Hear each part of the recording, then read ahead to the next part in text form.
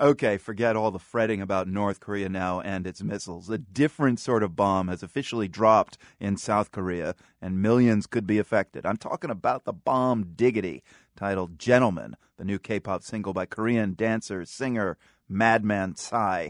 Will it be the new Gangnam Style? That was his first single that scored an unprecedented 1 billion hits on YouTube. Jesse Appel was responsible for at least one of those views. Jesse's an American Fulbright scholar in Beijing, where he's studying the art of Chinese stand-up and doing a bit of comedy of his own. In a fit of boredom, Jesse made this parody of Gangnam Style, which he called Laowai Style. Laowai Style. 大哥是长期住在北京的老外，每天吃中国菜也不会用少吃的老外，过马路也不懂红绿灯变绿的老外，普通老百姓的老外。 That video, by the way, is at theworld.org. You got to see it. And Jesse Appel joins us now from Beijing.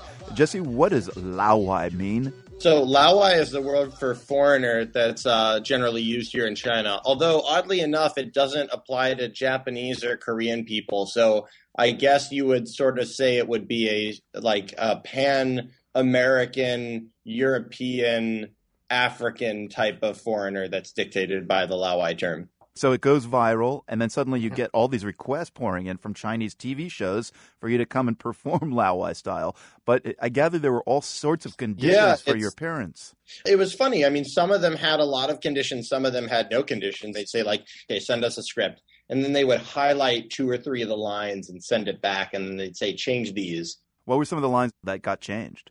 One of them was, I'm the type of foreigner that doesn't wait for the light to turn green before crossing the road, which if you've ever been in Beijing is really funny because people jaywalk here all the time. It's sort of like what being a Beijinger is when you see light on the other side of the road, you just make for it. Right. That implied that I didn't follow traffic regulations and sort of tangentially implied that Beijingers don't follow Beijing's traffic regulations.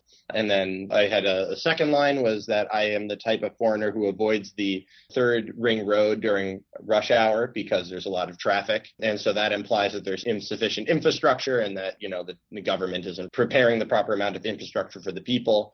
And then the third line is that I'm the type of foreigner that doesn't get cheated when they go to the Silk Street Market, which is a tourist haven that's known for having Chinese vendors start with ridiculously high prices and then foreigners get to haggle down and they settle somewhere that's twice as expensive as what they should be paying. But the foreigner is like, oh, I haggled them down from $130 for this lousy pocket watch to $20 for this lousy pocket watch.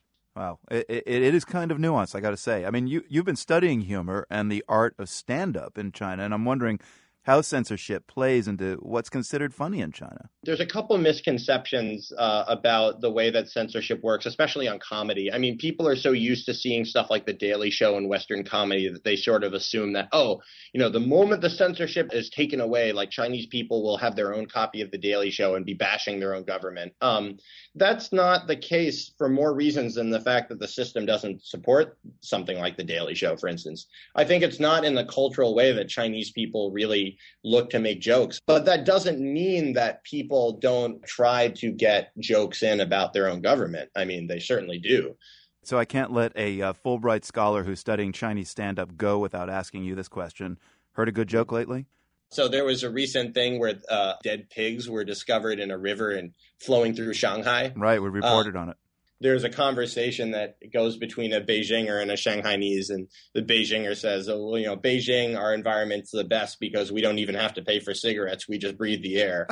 And then the Shanghainese says, our environment's the best because we just need to turn on our faucets and we get pork soup. Okay, that's what I'm talking about. Yes. Jesse Appel, a Fulbright scholar in Beijing, where he's studying the art of Chinese stand-up. Thanks so much for your time, Jesse. Great to meet you. Thank you very much. Appreciate it.